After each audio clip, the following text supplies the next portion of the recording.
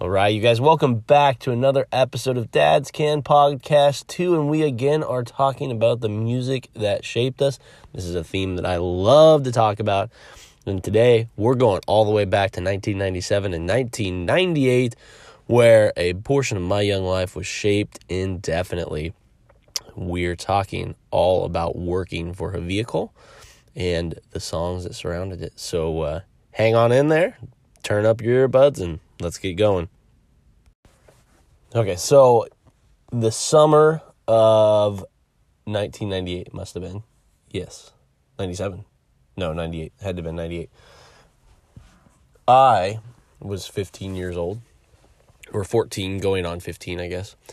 And of course, as any 15-year-old is concerned about, or almost 15-year-old, is where am I going to get my first car, and how am I going to get all the ladies to love me with that car? So I had an opportunity. My parents were not, significantly wealthy by any means, so we had to work for things. I had a job since 13, doing odd things and mowing grass and stuff like that. And I think it taught us the value, us being my brother and I, the value of hard work for sure. But unlike, anything else, we'd have to work for our first car. And so there was an amazing 1974 Volkswagen Super Beetle 1600cc. So that's a 1.6 liter engine for all of you doing math. That my uncle owned, and it had a bad wiring harness, but other than that, it would run. So I'm like, I want that car. It was black with like little flecks of rainbow sparkle in it, and it was a really fun vehicle. It needed a lot of work. The interior needed to be redone, and had no brakes, and uniquely the original ignition wouldn't work, so they rewired it to go through the cigarette lighter. And basically, to keep the steering wheel from locking, they just put a piece of wood in the original ignition to keep the steering wheel from locking. And, that's foreshadowing. We'll get back to why that's important later. So I got driven down by my parents to the San Luis Valley in Colorado, to Center, Colorado, to spend a couple weeks with my aunt and uncle, who owned this Volkswagen. I was going to do odd jobs for them around the house to work for this car. And very interesting time. I think even at 15 or 14, almost 15, this was probably the longest I had been away from my parents at any one stretch. So it was, a little different. And, I got surprisingly a little bit homesick. And my aunt and uncle are great people, but it's just, it's never home. And so they own a batch plant where they make concrete. So I got to do a ton of different things, like crawl under the conveyor belt nobody else could fit underneath to shovel out the rock and stuff that was underneath it. And I stained their garage doors, and they have exposed wooden beams, and I stained that. And for 2 weeks, I did odd jobs, and it was an interesting mix. I got to listen to a lot of music while I was doing it, of course. And this was the time where I had like my personal CD player and some headphones.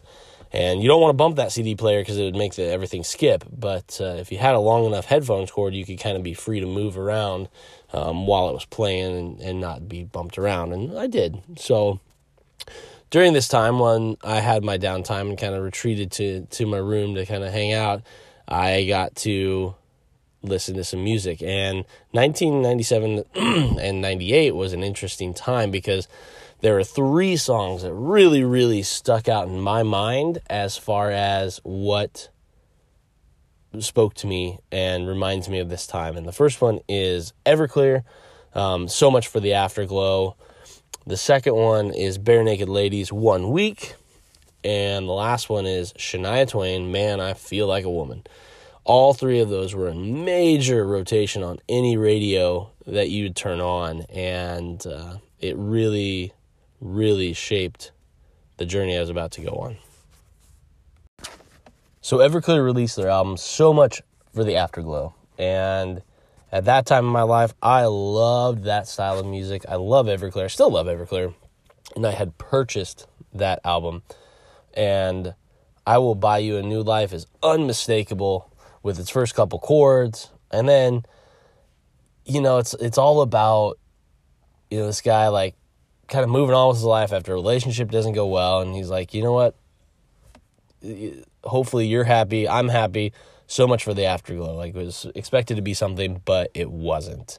So it really spoke to me on different levels, and it really comforted me because the lead singer, I think his name's Art, lead singer's really has like this warm voice, and even though he's singing about these really hard topics, like, it just feels good to listen to him. And his song, and their song, I guess I should say, was one that really got me through some of the lonelier times when I was working for my car, and it was just good. So without further ado, so much for the Afterglow.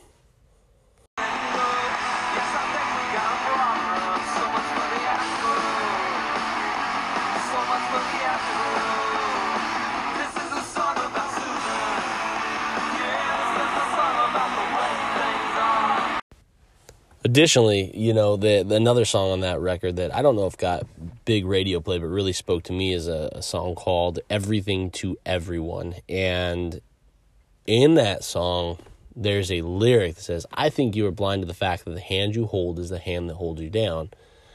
And that really spoke to me. And, it was one of the first songs I remember being like, Dad, you have to listen to this. Like, this is something that really means a lot to me. And he did. He was patient with me. I don't know if he loved the style of music, but he shared my love for music, and I listened to his stuff, and he listened to my stuff, and we appreciated each other's insight onto all of it. But it was, a song saying, you can't be everything to everyone. And at that age, you just want to be a people pleaser. And it was one of those songs like, no, you don't have to. You don't have to. You just be you, and if people like it, great, and if not, great, but just don't be an asshole at the same time. So that was another song that I really appreciated, Everything to Everyone by Everclear.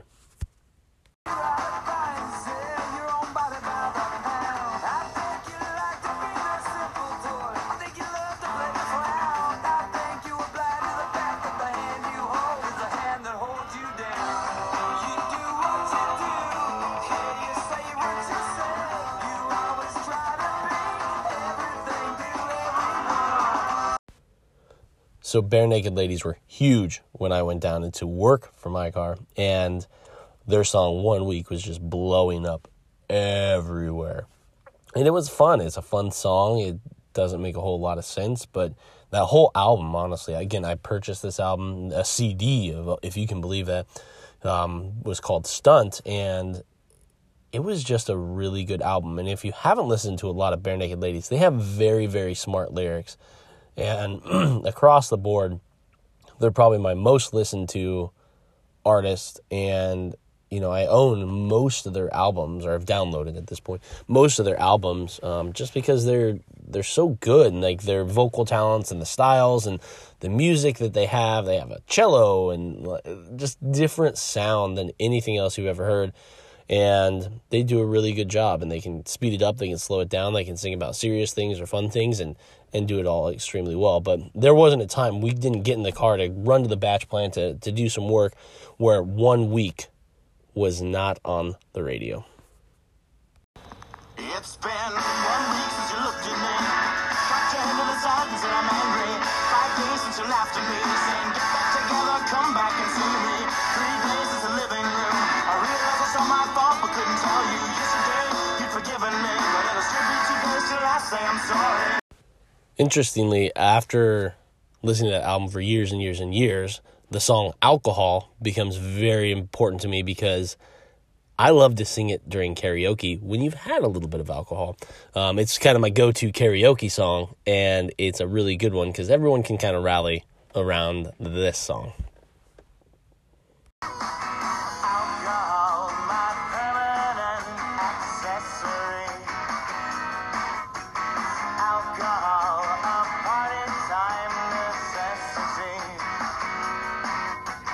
Alcohol, alternative to feeling like yourself.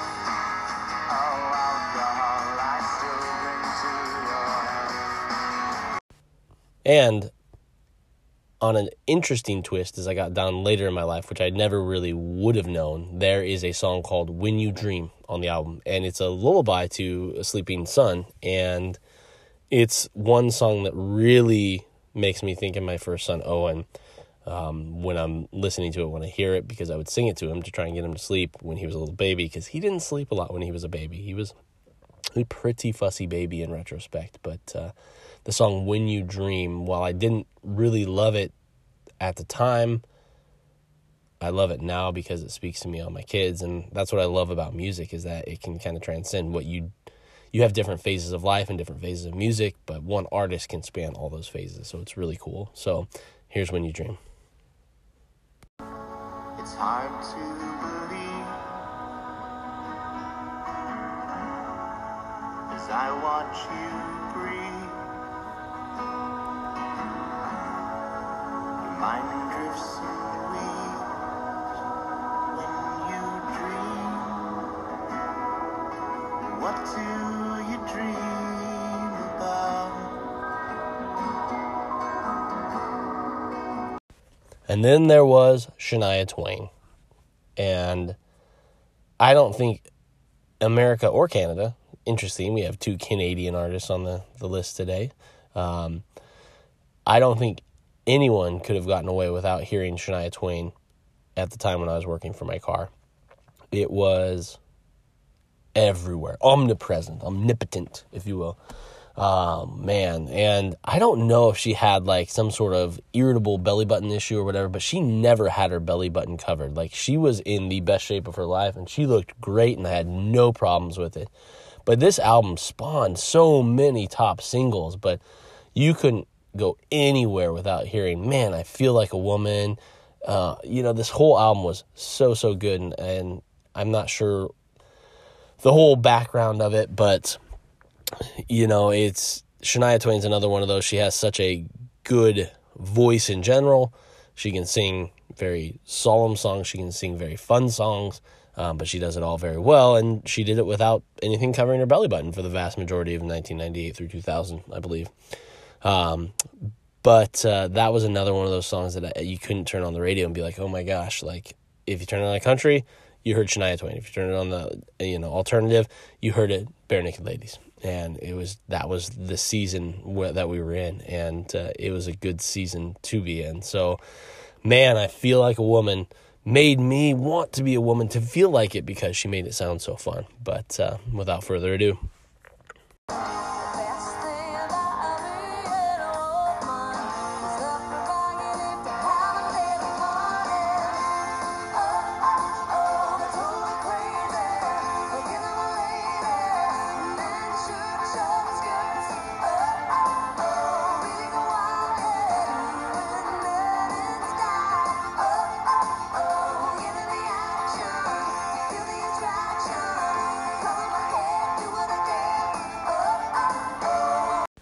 So there you have it, my songs that inspired me to keep working for my 1974 Volkswagen Super Beetle, which was named Black Lightning. And interestingly, we let's just say the ignition wasn't where it should be. The brakes worked poorly, and we had just rewired everything for the wiring harness, so that worked. But it ran, the engine ran, but it was a bit, as the British say, a bit dodgy. And of course, being the responsible 14, almost 15-year-old, we get into school, and that would have been freshman year of high school. And my buddy Tony, my best friend Tony, and I, we would come back to our house after school. Our brothers would drive us, and then we'd hang out. And I'm like, well, let's take this for a spin. He's like, yeah, let's do it. And his younger brother, Ben, was with us too, who now is a phenomenal climber. We went out, and we live in the country. There's 13 acres that we live on, and there's these huge 10-foot drainage ditches and ditch banks, like canals almost, I should say, if you're familiar with that, but even deeper than canals, that you can drive along the banks around, and there's certain turnarounds that you can do. And so we were driving along, cruising, and you have those portable speakers you can plug into an auxiliary port up on the dash, and we're playing the CD player, and somebody's holding the CD player really still so it doesn't skip, and we're going, and there's a bridge that you can kind of turn and cross over to turn to go back home, and I do, and I come around, and I'm making a right turn, and I go to straighten out the wheel, and I can't. The steering wheel's locked. That piece of wood in the ignition had fallen out, and the steering wheel is locked. And as I mentioned before, it doesn't have a lot of brakes. And I was going maybe 15, 20 miles an hour, maybe. So I'm stuck in a careening right turn, and I can't stop. I slam on the brakes, and it's just like this soft, like gentle slow down, and we're just inching forward. And as I'm looking, we're starting to head towards that canal bank, deep into that canal. And so I hit my brakes, and there's nothing happening. So I reach down and I yank up the emergency brake, and nothing. And so at about 3 miles an hour, we just slowly inch up forward. The tires tip off, and we just dump it straight into the canal. And luckily, there's only about 2 feet of water in there. But so we're sitting there like, oh my goodness. And so we run back to the house about a quarter to half a mile and get my brother and his Tony's older brother, Peter. We get some chains and we hook it to the bumper, and they try with both of their vehicles to pull it out, and they can. And concurrently, I think Peter burned up his clutch doing this. They can't, and we have to wait until my parents get home to tell them what I had done, to have them get their vehicle to help me tow it out. And, excuse me. So we have to wait till they get home.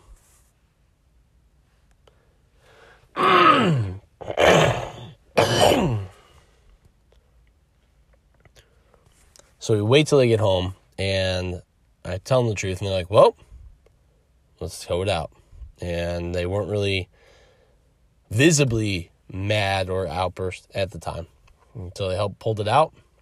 And the biggest thing I think that they could have ever done was like, well, you're driving it back home. You know, that's for sure. I was going to be screwed and in the hole for years. And they're like, well, drive it back home.